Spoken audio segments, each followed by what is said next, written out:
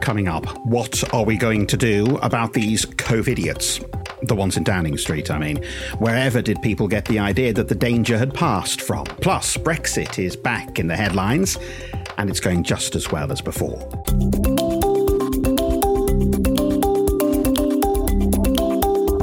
Hello, Paul Osborne here. Thank you for downloading this latest podcast. Why have one crisis when you can have two? We do have a lot to get through, with the UK seemingly going all out for a no-deal Brexit, something we'll get to in a little while. We'll start, though, with this alarming rise in coronavirus infections. New cases confirmed by testing have basically tripled in a little over a week. That's seen more localised restrictions in places like Bolton, Glasgow and Caerphilly. But it does feel a little bit like the horse may have already bolted.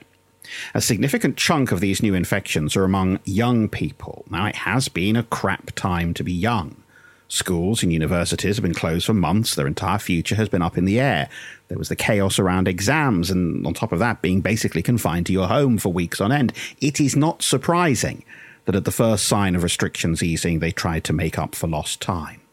Now, of course, those younger people, some of whom do seem to entertain some kind of immortality myth, return home to pass on the coronavirus to their grandparents, who, of course, could then die 3 weeks later. Now, let's be clear. People are responsible for their own actions. It was never safe to resume normal life. It was never safe to hang around with large groups or to pop into each other's homes' parties. Certainly it wasn't safe to head to the edge of the Brecon Beacons or a rave with 6,000 others. But let's also accept that our leaders can't escape responsibility either. Some government ministers have acted at times as if they were the Secretary of State for Pret-a-Manger, insisting the global economy would collapse if we didn't all get back into town and city centres and fill our bags with tuna and cucumber baguettes. Meanwhile, at the precise point that we really needed it to work, the testing system grinds to a halt in large parts of the country. Now, perhaps this is all part of the government's bid to boost the tourist industry. While you are off work with potential coronavirus, what better time to enjoy the great British countryside on a long, fever-ridden drive from Exeter to Swansea or Leicester to Llandudno and back again? So if people have, as the Deputy Chief Medical Officer says, been too relaxed over the summer, where did they get that idea from? That's where we'll start as we bring in Robert Meakin. Robert, it's time to go on holiday. It's time to go to the pub.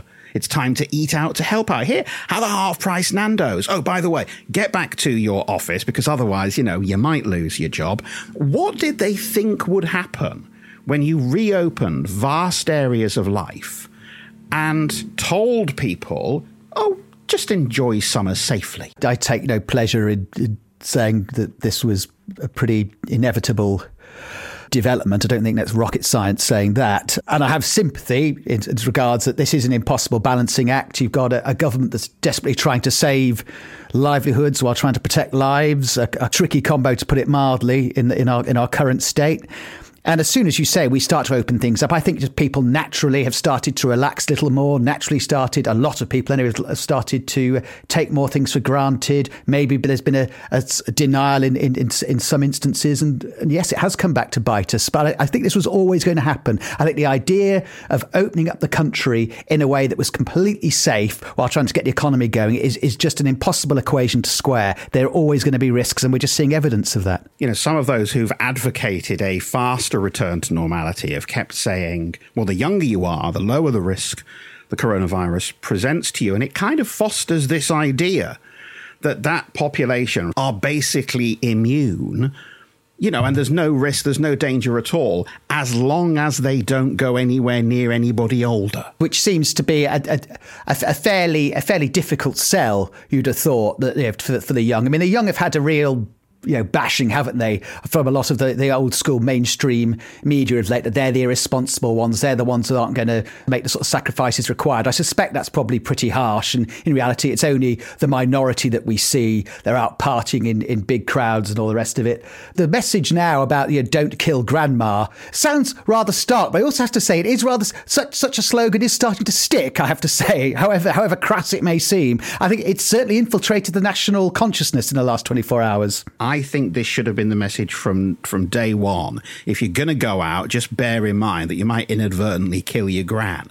The government, has stepped up the warnings in the last few days. They're imposing tougher restrictions on the worst affected areas. And Matt Hancock goes in the Commons and says this should be a wake-up call for us. Maybe it should be a wake-up call for ministers too, because not only has the government's message been, go out, go shopping, go to school, go to work, in the background has been this kind of, but stay alert. You remember when this idiotic stay alert message came out back in May? We talked about how it could be used to shift the blame away from the government to the public if there was a rise in cases, saying, well, we told you to stay alert, and, you didn't listen, and now Granny's dead, isn't she? Governments have to lead. If you want people to take this seriously, you've got to show them that you take it seriously, and perhaps prattling on about half-price chicken dinners wasn't a winning strategy. The narrative right to the top, obviously, to Boris Johnson has certainly been, to put it politely, muddled at times. It would be a miracle, to be honest, if we'd been sitting here now after all these months saying, you know what, in hindsight, I think the government handled this really well. I don't think any government we would have expected to handle such an unprecedented crisis particularly well. They've been having to react to all manner of traumatic events as we've gone along. That said, I think this has proved yet again that Boris's strengths have not been exposed, to put it politely, during this time. Boris instinctively, as a politician, is an upbeat character. He's a master campaigner. But I think when it's come to a detailed, responsible, sober message, that's where he's found wanting. It has been inconsistent. It's been all over the place. And I think it's shown up his worst weaknesses. Of course, what is meant to save us from a second wave is the test and trace programme. Well, we already know that the trace bit's not going brilliantly.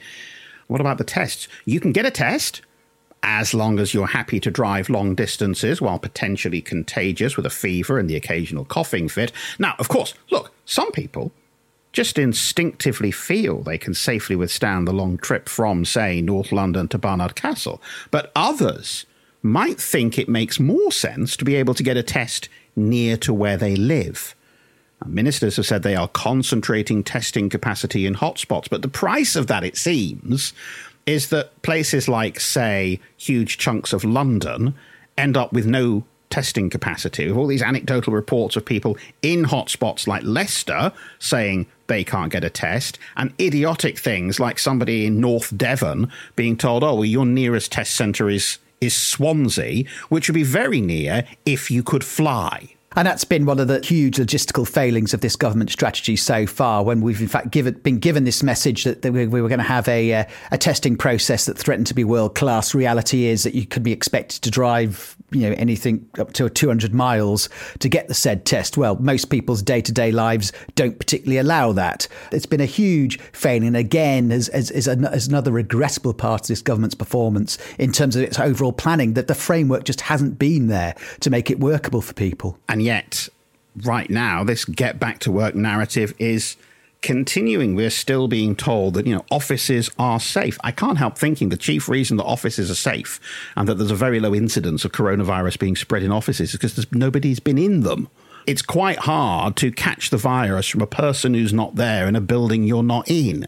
But Matt Hancock then says, there is a heightened risk of a second wave as we move into the winter because people will spend more time indoors and they'll be mixing with other people. Well, people mixing with other people indoors sounds an awful lot like an office.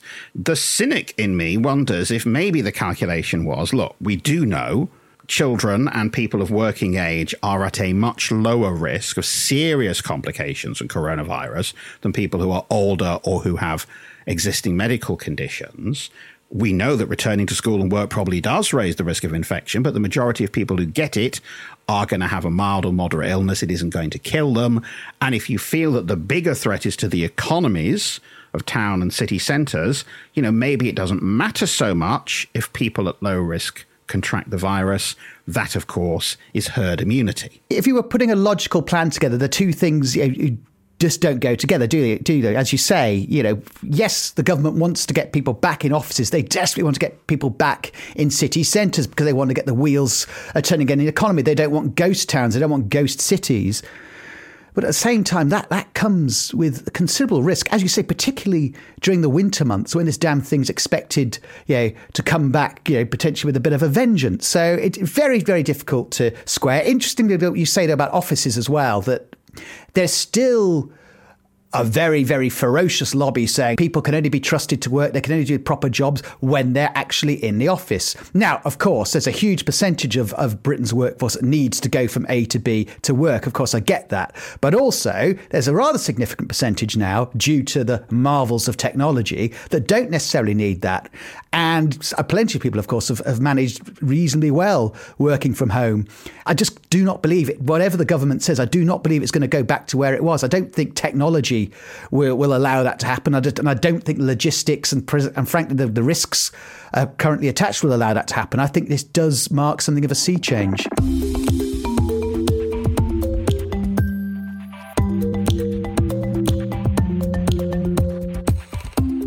Now, you might think that the apparent start of a second wave of coronavirus would be enough chaos for any one government, but you would be underestimating the soaring ambition of Boris Johnson. Because now it seems is absolutely the right time to get tough with Johnny Foreigner as the latest Brexit deadline hurtles towards us.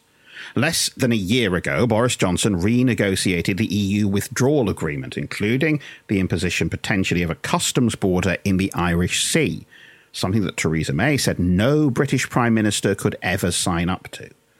Now he says he didn't understand it, and he'd like to drop it, resembling not so much a Prime Minister as a dodgy second-hand car salesman whose catchphrase would be "my word is not my bond." Now, the EU's attitude is, well, tough. You signed it, you stick to it. And if you don't, how are we supposed to trust you in any other deal we might reach with you, like, say, the free trade deal you're supposedly trying to negotiate in the coming month? And Robert Johnson's argument, apparently, is that he did not understand the deal or what it meant, and now that he does understand it, he would like to change it. So it's good to see that he's bringing the same relentless attention to detail that has made the response to COVID such a roaring success. Yeah, and I think this is more about a Prime Minister who's been well and truly on the ropes for several months. The route to his success at the election was saying he was going to get Brexit done. A significant part of the country backed him to do this. They gave him the benefit of the doubt. And now he's trying to seize the initiative again. And yes, he'll bend the rules in whatever way he can to try and seize that narrative and look like he's on the front foot. He's the person who's taking it to them. He's the person who's going to get us that deal. Now, if you still believe Boris's approach to Brexit, you'll think he's being courageous, bold, no nonsense, he's doing the right thing. Or you might suspect him to be full of hot air, to put it very politely. And this is a man who's just making up as he goes along. Depends which side of that argument you fall on. What is true is that Brexit fuels the Boris myth. To be frank, that's what he wants us to believe. And I think this is just all part of Boris just trying to regain his mojo, to be honest. Now, just to smooth things over, he said that if you don't do this agreement by the middle of October, then we just got to accept no deal and move on. Now, look, in a way, that sort of states the obvious, because if you agree a deal at the end of November, you're not going to get it signed off by the end of the year when the transition period comes to an end. Of course, you could always have asked to extend the transition period earlier this year at the height of, say, of the pandemic, but that was a political decision that we would not do that. And Britain does have a bit of a track record of setting these do-or-die Brexit deadlines and then missing them, at which point we act like somebody who's running for the bus and missed it and pretends they didn't want it anyway. Boris Johnson, I remember about a year ago, was saying he would rather be dead in a ditch than delay Brexit at the end of October last year, and we know how well that went. We do have a Prime Minister who can say the most dramatic things, like the said soundbite you just mentioned, and then expect us to forget it just a few months later. It's all part of this poker game. Really, is us that making all these sorts of noises, the EU saying absolutely not, that won't be possible. And in the end, if you were going to be optimistic about a deal being reached, you'd say that both sides will be able to walk away with a deal done, both claiming they've got what they've wanted, and they can both claim some sort of victory. Senior politicians are masterful at doing that. They've done that through the ages, and don't be shocked if that's the way this still plays out. Or we've got another scenario, which of course the government are bullish about presently, that we just don't get that deal at all, that we walk away without it, and the British government will still claim this was a victory, a master strategy on their part, while the EU will doubtless say this is a very sad day for all concerned. I mean, the wider implications of this are slightly alarming. Ministers have admitted that their plan to drop elements of the withdrawal agreement would break international law. You've got the most senior lawyer in government resigning. It is hard to see how you could aim to go around the world signing trade deals when the very first deal you tried to negotiate potentially falls apart because you have broken your promises. Between then and now, I think we'll know of plenty, in inverted commas, broken promises from this government. And I don't think that it will end with this particular one. And I'm doubtful that we'll be sort of banging on about this particular broken pledge close to the time when the government are theoretically trying to make global deals. I think there's going to be so many more holes and contradictions emerging between then and now, to be brutally honest. And meanwhile, it's a legitimate question to ask where the Labour Party is in all of this, because the opposition jumps on every single coronavirus-related failing, but is surprisingly quiet as the Brexit talks hang in the balance. And I mean, this is not an easy thing for Keir Starmer, because every time he talks about Brexit, it gives Boris Johnson an opportunity to go, here's the king of the Remainers, the man who wanted the second referendum, wanted to undo the democratically expressed will of the British people, etc., etc. So, let's just keep quiet, let's just wait until it goes away. The problem is, keeping quiet about Brexit and hoping it goes away is exactly the policy that Jeremy Corbyn adopted as Labour leader, and it didn't go brilliantly. Of course, it's a tricky one for Keir Starmer. My goodness, and what a start it's been for him as leader of the opposition in the middle of a pandemic. He's hardly really being able to establish himself as he would have wished. And he's having to, I think, take a very cautious line. I think he's damned if he does and doesn't, to be honest, because If he starts now, I think, trying to pick too many holes in the government's approach, he will still be seen as that Islingtonian bitter Remainer, and it'll look a bit like yesterday's man, to be honest. I actually do approve the strategy that he's got, that probably keep your powder dry. The government could get itself in all sorts of tangled messes, and I think there's a time to pounce a little later in the day. Starmer's in this for the long haul, and I don't think trying to punch holes in the government right now over a political argument, particularly as we're in the middle still essentially of a pandemic, isn't really a strategy that's helpful to him. Further down the line, I think you'll see him come out all guns blazing when we start to get an idea of where this government really is heading post-Brexit. But I say, as of now, I think keeping his powder dry, relatively speaking, is a rational and sensible strategy. It's less than a year since Boris Johnson led the Conservatives to their best election victory in more than 30 years, and yet already some Tories are saying things like he's safe for the next year. There is a rising unease in the Tory party at Boris Johnson's performance, and you can understand why. It's a government with a majority of 80. Governments with that kind of majority are not supposed to be blown around too much by public opinion, but this one's been forced from one U-turn to the next, chopping and changing on testing, on face masks, on exam grades, repeatedly being shamed by Marcus Rashford. Boris Johnson is supposed to be this guy with his finger on the pulse of what Britain thinks. And it really hasn't looked that way for a long time. You often say, he's built his reputation on being this japester, this sort of non-politician almost. And the problem is he's become prime minister at precisely the time that you want someone of substance, of seriousness. It is not the time to have a clown, a comedian in charge of things.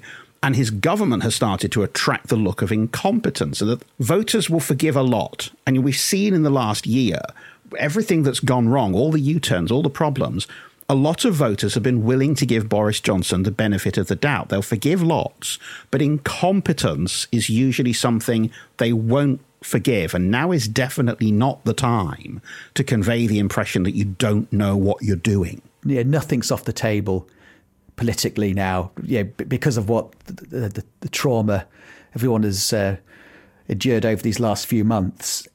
Who knows where we would be by, say, for argument's sake, spring next year. It wasn't long ago we thought, that's it, Boris Johnson, Tory Prime Minister for the next 5 years after he won that last election. But now, who knows? And the Tory party are brutal when it comes to leaders, as we know. I mean, right now, they're not going to sort of remove Boris Johnson next week. But, if the months went on and it looked like he completely lost control, authority, credibility, if, say, for argument's sake, the Brexit became more problematic. You don't ever rule out the Conservative Party suddenly pulling that trap door, because they've done it so many times before. While I think the Labour Party sort of tie themselves up in all manner of knots when it comes to getting rid of a misfiring leader, the Conservatives just don't mess around. I mean, it's good drama, certainly. We've witnessed it in recent years, and so Boris would be wise just to occasionally look over his shoulder, because these people cannot be taken for granted. There's a lot of